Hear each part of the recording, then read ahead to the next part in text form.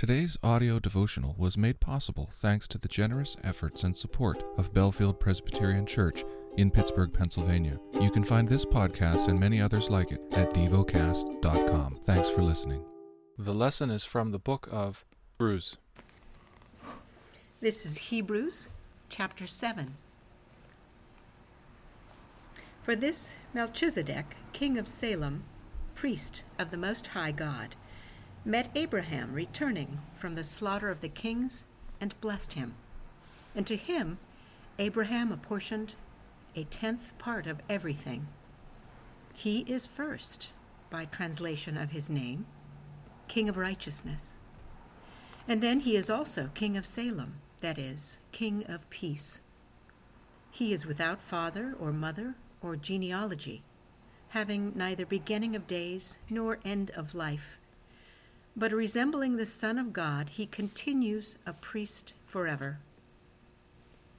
See how great this man was to whom Abraham, the patriarch, gave a 10th of the spoils. And those descendants of Levi who receive the priestly office have a commandment in the law to take tithes from the people, that is, from their brothers, though these also are descended from Abraham. But this man who does not have his descent from them received tithes from Abraham, and blessed him who had the promises. It is beyond dispute that the inferior is blessed by the superior.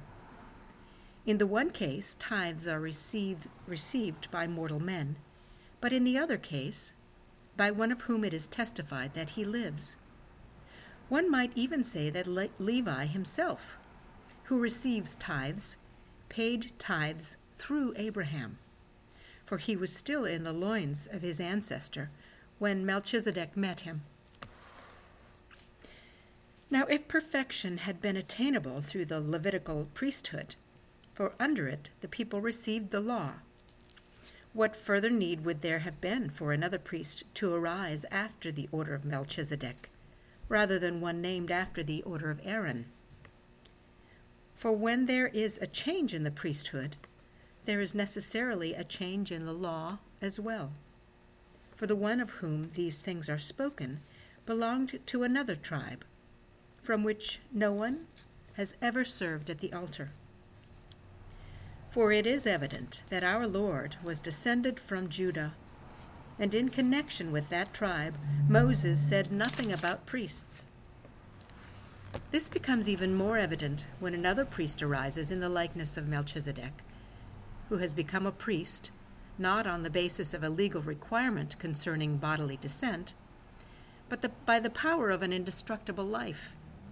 For it is witnessed of him, "You are a priest forever, after the order of Melchizedek." For on the one hand, a former commandment is set aside because of its weakness and uselessness. For the law made nothing perfect, but on the other hand, a better hope is introduced, through which we draw near to God. And it is not without an oath, for those who formerly became priests were made such without an oath.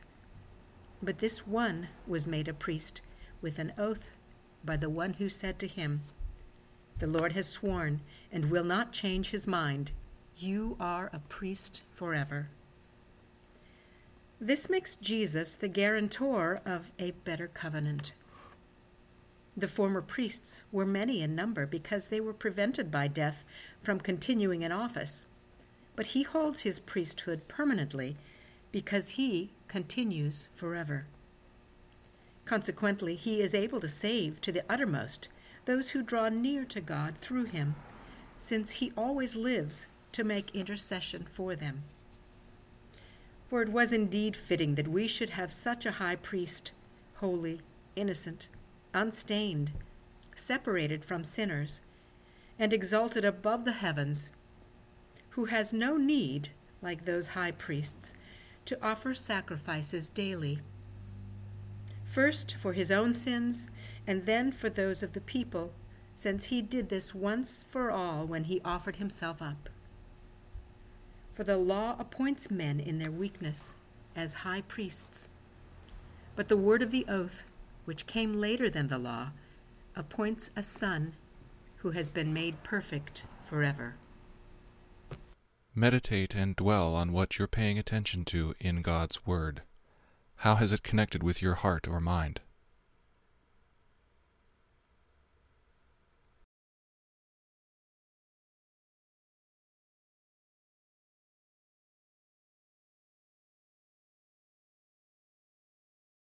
Pray to God freely about what has moved you today. Turn your thoughts to Him and enjoy His presence. We offer the following as prayer topic suggestions. For single adults, for a love of and commitment to my local community. Thank you for listening to Devocast.